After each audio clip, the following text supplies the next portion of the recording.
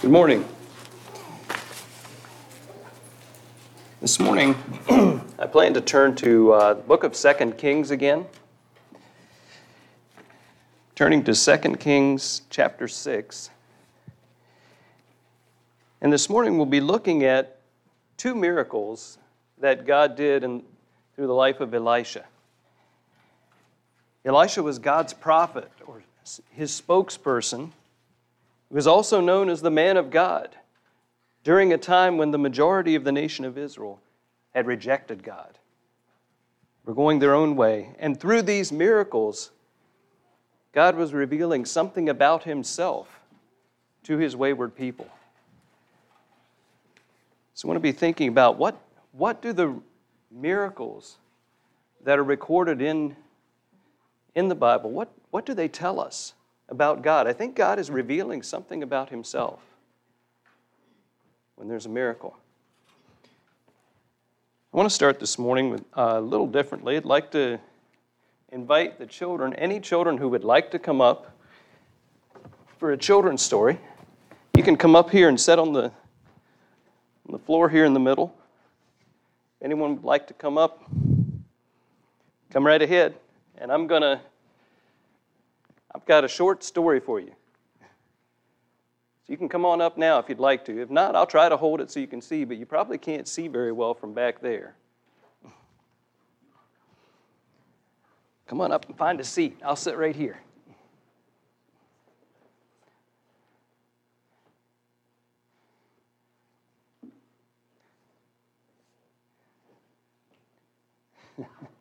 Okay, this story is taken from the book of 2 Kings, chapter 6, that I'll be looking at today, or I'm looking at the first part of it today.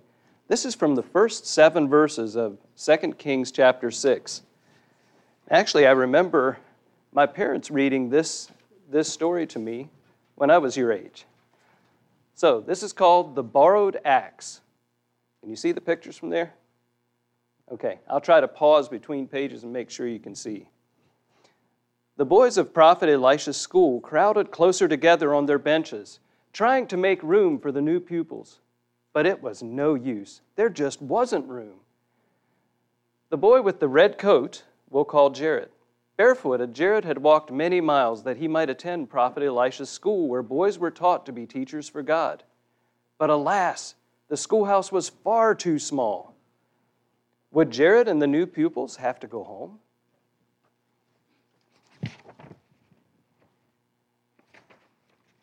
When school let out, the boys talked together. What could they do about their too small school? One of the boys pointed toward the Jordan River. "Let's take our axes and go to the river," he said, "and cut down trees and build a larger school." "It's a good idea," said an older boy, "and let's ask Prophet Elisha to go with us." The other boys agreed, but Jared hung his head. He had no axe and no money to buy one.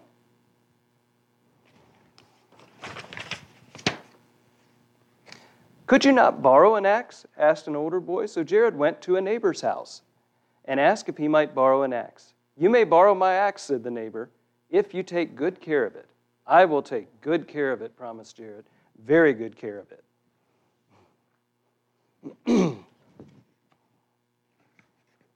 One morning, when the sun was half up, the boys shouldered their axes and walked with Prophet Elisha down the trail to the river Jordan. The river wound in and out, like a snake wiggling through the valley. See it disappearing back here? Here and there on its banks were groves of trees, tall trees, short trees, crooked trees, and trees that were straight. Each boy chose a tree to cut down. Jared chose one near the river's edge. He swung the borrowed axe and made a cut. Again and again and again, he swung the axe with all his might. Pitchy, piney chips flew this way and that. Then suddenly, without warning, the axe head flew off the axe handle. A plop, a splash, and it sank out of sight. Jared looked at where the axe head had fallen, but the water was too muddy to see it, and too deep to wade in and feel for it. "Alas, master, for it was borrowed," he cried to the prophet Elisha. "Where did it fall?" the prophet Elisha asked. Jared showed him the place, and the prophet cut down a stick. Then, asking God for help, he threw the stick into the river where the axe head had fallen. The boys watched to see what would happen. They saw the stick floating on the water, and then up, up, up, through the muddy water rose the axe head, up, up, up to the surface of the water, and there it floated beside the stick like a toy boat on the river. "Take it up," said the prophet Elisha. Joyfully, Jared reached out and took it. He fastened the axe head tightly to the axe handle and finished cutting down his tree. With a push and a pull, the boys dragged the logs along the trail and split the logs into slabs the right size and built a new and larger school. Now the boys wouldn't be too crowded. There would be enough room for all. No one would have to go home. They could all stay at Prophet Elisha's school and learn to be teachers for God. Do axe heads normally float? No, they don't. They sink like a stone, as the saying goes. But God can do anything. Thank you for coming up. You can go back to your parents.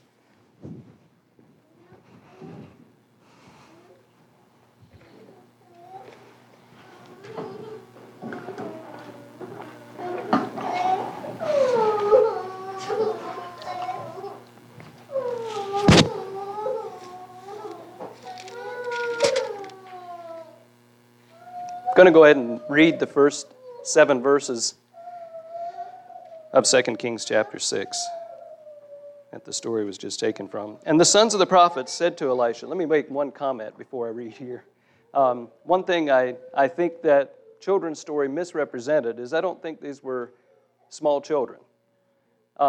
Maybe teenagers, I don't know. There may have been, I expect they were young men. We know for sure that some of the sons of the prophets, as they were called, some of the sons of the prophets were married. So not small children anyway. Just wanted to mention that. "And the sons of the prophets said to Elisha, 'See now, the place where we dwell with you is too small for us. Please let us go to the Jordan and let every man take a beam from there, and let us make a place where we may dwell.' So he answered, 'Go.' Then one said, 'Please consent to go with your servants.' And he answered, 'I will go.' So we went with them, and when they came to the Jordan, they cut down trees. But as one was cutting down a tree, the iron axe head fell into the water, and he cried out and said, 'Alas, master, for it was borrowed.' So the man of God said, 'Where did it fall?' And he showed him the place. So he cut off a stick and threw it in there, and he made the iron float. Therefore he said, 'Pick it up for yourself.' So he reached out his hand and took it." And a pause there. In Elisha's time, there were 3 schools for the sons of the prophets. They were located at Gilgal, Bethel, and Jericho. We're not told which location this takes place, but I think it's pretty safe to assume that it was in Jericho because Jericho was right next to the Jordan River. It wasn't far away, and they go to the Jordan for logs. So probably in Jericho. And in reading about Jericho and the Jordan River, I'm told that the Jordan River at Jericho is muddy, swift current, and deep compared to a lot of other places. You know, these young men, the sons of the prophet, as Scripture calls them, they had probably given up a lot to come and sit under Elisha's teaching. They apparently lived there and were taught by him. They sat before him, as the King James says. These were men who had chosen to serve God. They wanted to become teachers. They had chosen to serve God during a time of national apostasy. As a whole, the nation had turned their back on God, and here were people who were stepping out and wanted to learn from Elisha. They wanted to serve God.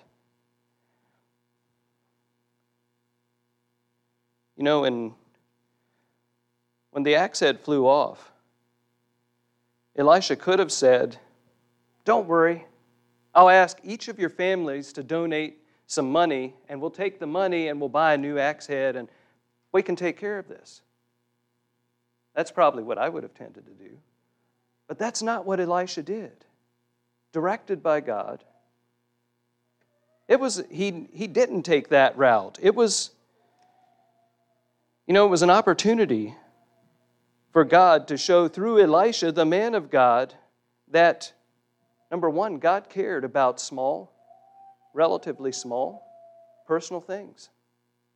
And number two, that God would provide for those who chose to follow Him.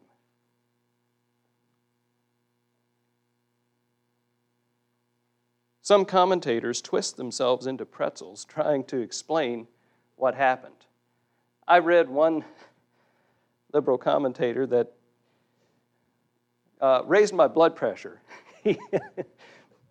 He was trying to say that Elisha took a stick. What really happened is Elisha took a stick and he poked around in the river until he hit something hard and got it through the hole and he picked up that axe head. Let me just say that is false. I would rather believe what Israel's historian chose to record for us to see. We're told in the New Testament that what was written in the Old Testament was written for our learning, for our instruction, and we can see what God is like, what God can do. And I want to say this morning that causing an axe head to float in the water is a small thing for the God who created the universe. It is a very small thing. Now, you and I can't do that. We can't imagine it. We don't understand it, and I'm not going to attempt to explain it except that I believe that it happened exactly the way it's written here in Scripture, that the axe head floated.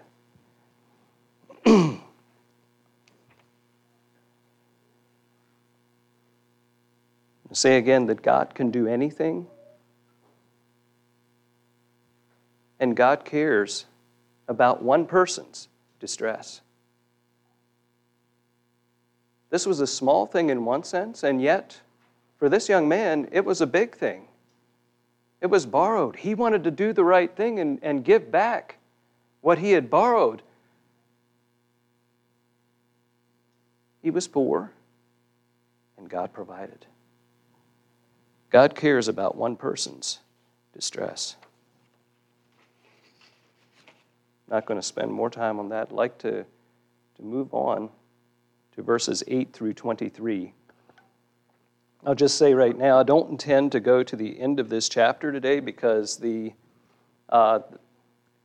24, chapter 6, verse 24 through 7 is a different incident. And so I plan to stop at 23 today. Reading 2 Kings chapter 6, verses 8 through 24.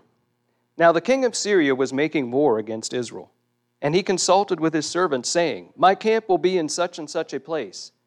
And the man of God sent to the king of Israel, saying, Beware that you do not pass this place, for the Syrians are coming down there. Then the king of Israel sent someone to the place of which the man of God had told him. Thus he warned him, and he was watchful there, not just once or twice. Therefore the heart of the king of Syria was greatly troubled by this thing. And he called his servants and said to them, Will you not show me which one of us is for the king of Israel? And one of his servants said, None, my lord, O king, but Elisha, the prophet who is in Israel, tells the king of Israel the words that you speak in your bedroom.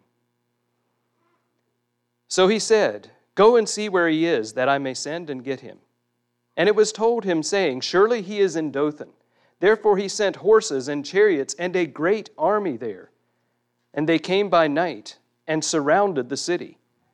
And when the servant of the man of God arose early and went out, there was an army surrounding the city with horses and chariots. And his servant said to him, Alas, my master, what shall we do? So he answered, Do not fear, for those who are with us are more than those who are with them. And Elisha prayed and said, Lord, I pray, open his eyes that he may see. Then the Lord opened the eyes of the young man, and he saw. And behold, the mountain was full of horses and chariots of fire all around Elisha. So when the Syrians came down to him, Elisha prayed to the Lord and said, "Strike this people, I pray, with blindness." And he struck them with blindness according to the word of Elisha. Now Elisha said to them, "This is not the way, nor is this the city. Follow me, and I will bring you to the man whom you seek." And he led them to Samaria. So it was, when they had come to Samaria, that Elisha said, "Lord, open the eyes of these men, that they may see." And the Lord opened their eyes, and they saw. And there they were, inside Samaria. Now when the king of Israel saw them, he said to Elisha, "My father, shall I kill them? Shall I kill them?" But he answered, "You shall not kill them. Would you kill those you have taken captive with your sword and bow? Set food and water before them, that they may eat and drink and go to their master." Then he prepared a great feast for them. And after they ate and drank, he sent them away, and they went to their master. So the bands of Syrian raiders came no more into the land of Israel. Fascinating account.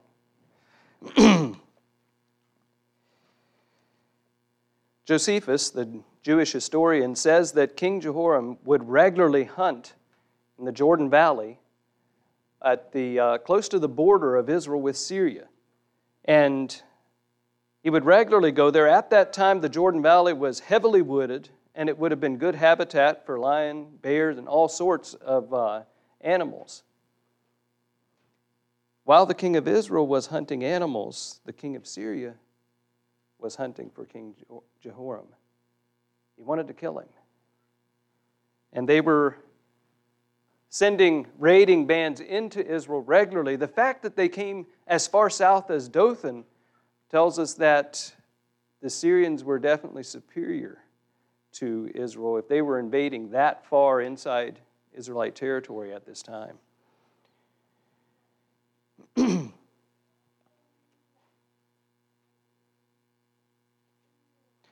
You know, one thing I noticed in reading this, in verse 12, when the king of Syria says to his servants, "Tell me which one of us is for the king of Israel. Who's the rat? Who's telling what I'm saying?"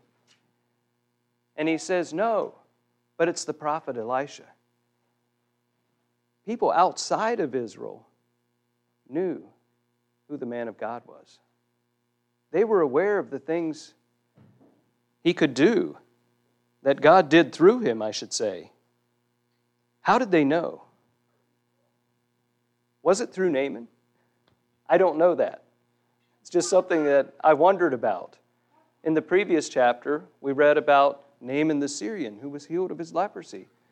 Now, one thing I don't know if that's the case or not, because I have to take into account that these things are not listed chronologically. In fact, we know some of them are not in chronological order. So I don't know. But it's interesting to think maybe they knew about Elisha and what God did through him because of Naaman. But it's just an interesting thought. I also had to wonder if the king knew that what he said in his bedroom was known to Elisha. How did he think he could capture him? He wasn't thinking that through real well. To send this great army to capture him, did he think God couldn't let Elisha know about that? Of course he could. Did he or not? I don't know. We're not told if Elisha knew that they were coming. We do know that Elisha knew what was around him.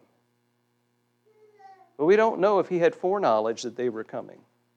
Doesn't really matter. So how did he think he could capture the man who knew what he said in his bedroom? Jumping to in verse 15, when the servant of the man of God arose early and goes out, and here's an army. They're surrounding the city, and he says, "What are we going to do?" They're completely surrounded. Charles Pfeiffer said, "Sight looks to appearances and fears, while faith," in verse 16, looks to God, and the soul is at peace. Let me repeat that. Charles Pfeiffer said, sight looks to appearances and fears, while faith looks to God, and the soul is at peace. Elisha wasn't concerned. He wasn't rattled by what rattled his servant, because he knew something. I don't know if Elisha could physically see them before that, or if it was by faith that he knew they were there. We're not told that. But he knew. And in verse 17, when Elisha asked God to open his servant's eyes, he asked him to allow him to see spiritual realities that are not usually visible to our physical eyes. Things we can't usually see. And we're told that the mountain was full. The city of Dothan was up on a mountain. And the mountain was full of God's army, of chariots and horses of fire. Love picturing that. You've got the Syrians all the way out around, and they thought they've got the upper hand. But Elisha said there's more surrounding them. Psalm 68 and verse 17 says, the chariots of God are thousands upon thousands. We don't know how many there were, but enough to be more than what we're told was a great Syrian army. Psalm 34. I want to turn there and read 4 verses. Psalm 34, verses 4 to 7. I sought the Lord, and He heard me and delivered me from all my fears. They looked to Him and were radiant, and their faces were not ashamed. This poor man cried out, and the Lord heard him and saved him out of all his troubles. The angel of the Lord encamps all around those who fear Him, and delivers them. You know, the miracle was not that God surrounded them with chariots and horses of fire. If we fear Him, I believe we're constantly surrounded. The miracle was that Elisha's servant was enabled to see them. He could see that they were there.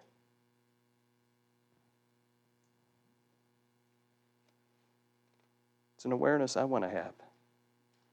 Now, I'd like to think briefly about what Scripture tells us about angels. I know this passage doesn't have the word angels in it, but here we have the army of God. And I'd like to think about angels just a bit, about what Scripture tells us. The majority of the books of the Bible, not all of them, mention angels. There's a handful that don't. But I intend to highlight only a few things about them that stood out to me in thinking about, in looking at what Scripture says about angels. You know, both the Hebrew and Greek words translated angel in our Bibles, they both mean messenger. They're God's messengers to us.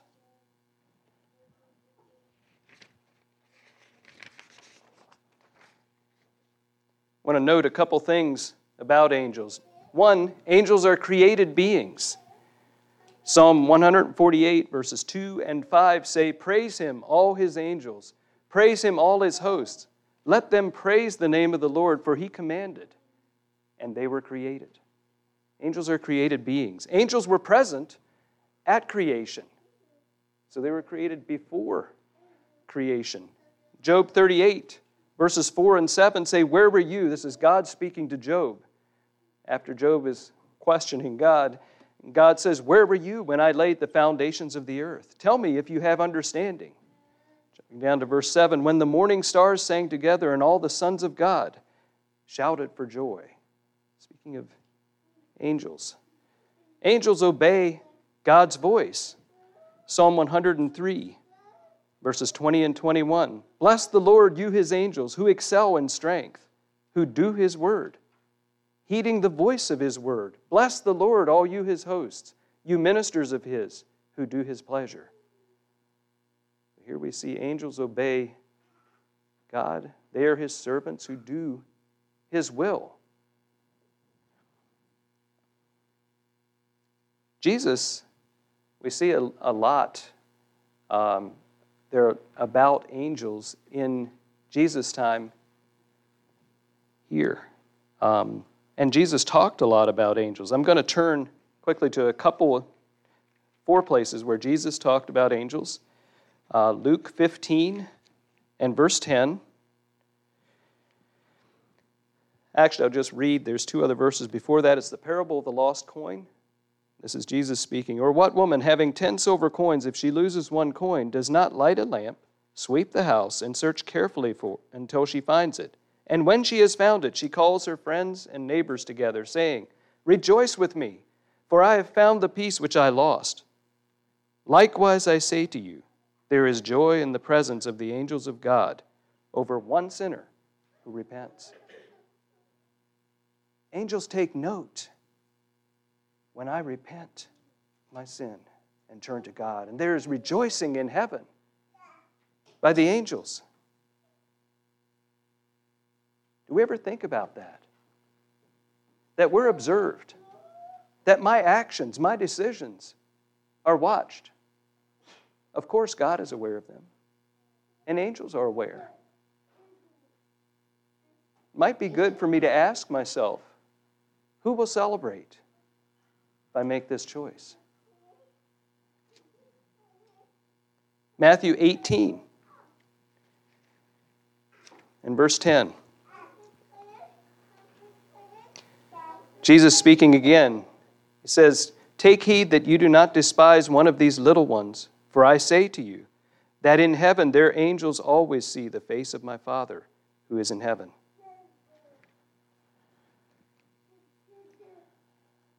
Turning to Luke again, and chapter 16, verse 22. Looking at here, Jesus is telling about a rich man and Lazarus. And coming down to verse 22, it says that Lazarus, the beggar, died and was carried by the angels to Abraham's bosom. And the rich man also died and was buried. I believe that when we have placed our trust in the Lord Jesus, at our death we are carried by angels. Matthew 24, again, Jesus speaking, and He's talking about His second coming. And He will send His angels with a great sound of a trumpet, and they will gather together His elect from the four winds, from one end of heaven to the other. So angels are involved in gathering the saints, gathering those who love the Lord Jesus. I was thinking about angels. We're also told that angels minister to the saints. Hebrews 1 and verse 14 says, Are they not all ministering spirits sent forth to minister to those who will inherit salvation? They serve us, whether we see them or not. We are not aware of what all goes on around us that we can't see.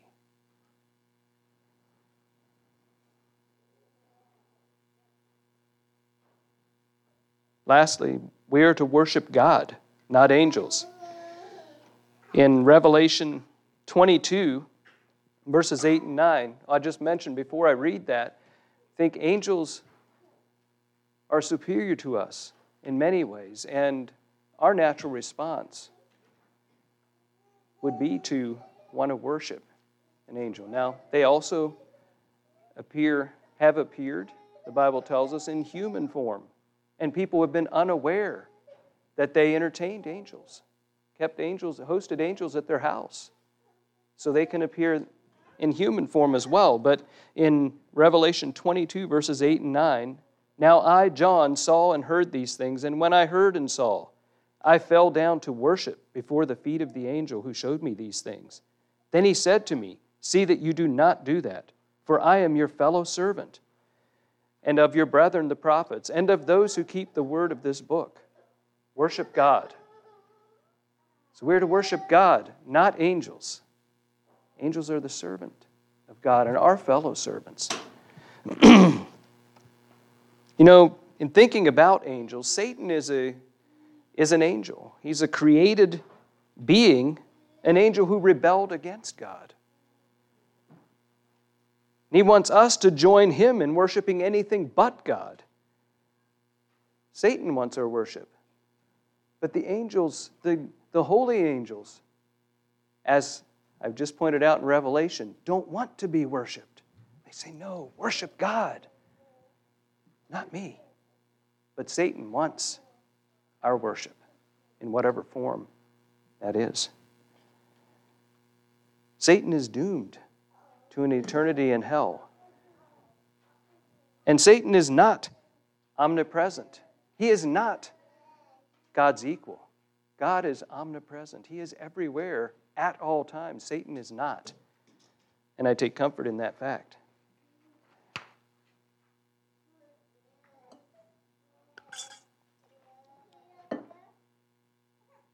In thinking about what Elisha's servant saw, when God opened his eyes, and he saw, how does the presence of God and being surrounded by angels affect how I view my life, how I view my circumstances? Does it change how I look at things? We are in God's presence everywhere, at all times. And I need to remind myself of this truth in every circumstance. When I face fear, pain, temptation, failure, success, rejection, whatever I face, I need God in every circumstance. And God is with me in every circumstance. He is available whenever I turn to Him.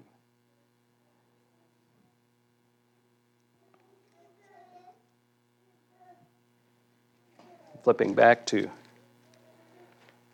2 Kings again. In verse 18, Elisha prayed. Here he had prayed that God would open his servant's eyes to what was the reality of what was around them. And God did it. Then Elisha prayed to the Lord and said, strike this people, the Syrians, I pray, with blindness. And he struck them with blindness according to the word of Elisha. I read that and I stopped and read it again. It's unusual. According to the word of Elisha. Usually I expect to see things happen and Scripture says according to the word of the Lord. It happened. But this time it says according to the word of Elisha. Because Elisha was living according to the word of the Lord, when Elisha prayed, the Lord did according to the word of Elisha.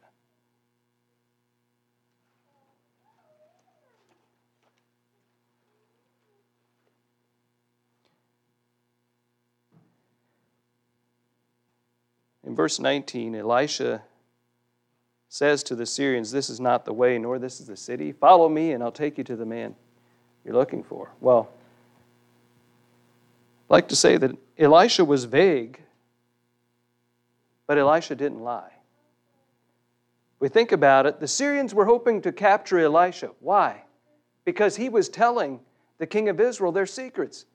They couldn't set up an ambush. It did no good because they already knew they were going to be there. So they wanted Elisha to get him out of the way so they could kill the king of Israel. So the real target is the king of Israel. And Elisha says, I'll take you to the man you're seeking. And he leads them, blinded, right to the king of Israel. And then asks God to open their eyes. When their eyes are opened, they're surrounded. They thought they had the city of Dothan surrounded. And now they're in the capital of Israel, surrounded by Israeli military, I'm sure. And the king is asking, shall I kill them? Shall I kill them? He's ready. He's eager. He thinks he knows what should happen, but he's asking for permission. I think the king recognized that these were God's prisoners. He had done nothing to get them.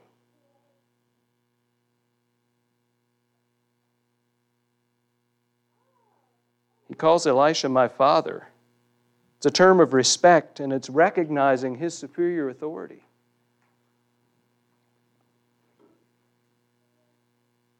You know, Elisha's instructions are to feed them and send them back to their master.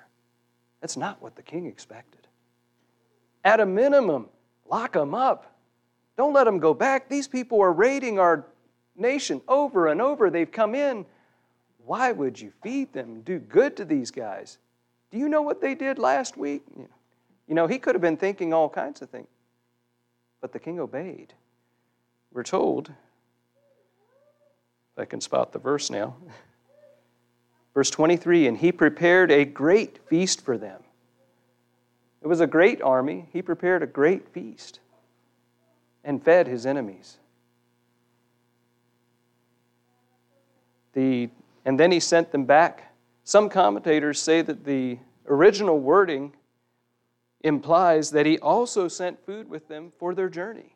Not only fed them a great feast, but then sent more with them. Talk about doing good for evil. I'd like to turn to Romans chapter 12. I'm reminded of what the Apostle Paul said in Romans chapter 12. And I see I forgot to mark that. I'll get there. Romans chapter 12, I'm going to verses 19 to 21. Beloved, do not avenge yourselves, but rather give place to wrath. For it is written, vengeance is mine. I will repay, says the Lord. Therefore, if your enemy is hungry, feed him. If he is thirsty, give him a drink. For in so doing, you will heap coals of fire on his head. Do not be overcome by evil, but overcome evil with good. When we realize that we are surrounded by God, it frees us to love our enemies. We no longer have to be uptight and worried about what's around us. Instead, we can rest in the fact that God surrounds us and we love our enemies, do good to them like Jesus taught us.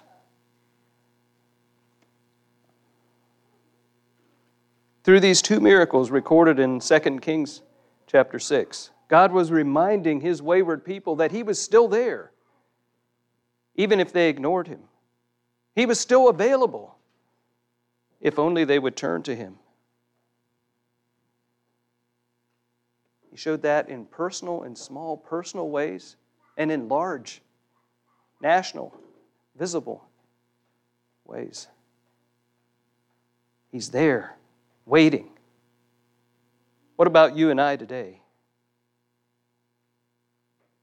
You and I are surrounded by the presence of God. All the time, everywhere. That can be a life-changing truth. Will I ignore God's presence and try to live my life on my own? Or will I turn to Him in faith and moment by moment walk with God in relationship with Him? Would you stand, please? Let's pray.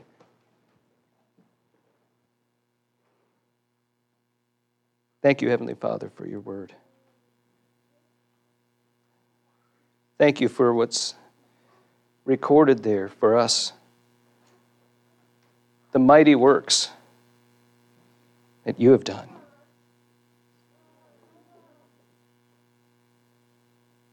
Lord, may we look to your word for direction on how to live. To know you. Lord, I pray that you would help us to have eyes of faith, to look to you in faith, realizing we're always in your presence. And I thank you for that. May we walk each day, each moment with you, so that when our time on this earth is over, it's not a big change, aside from the wonderful new body, but we're still with you when our time here is finished.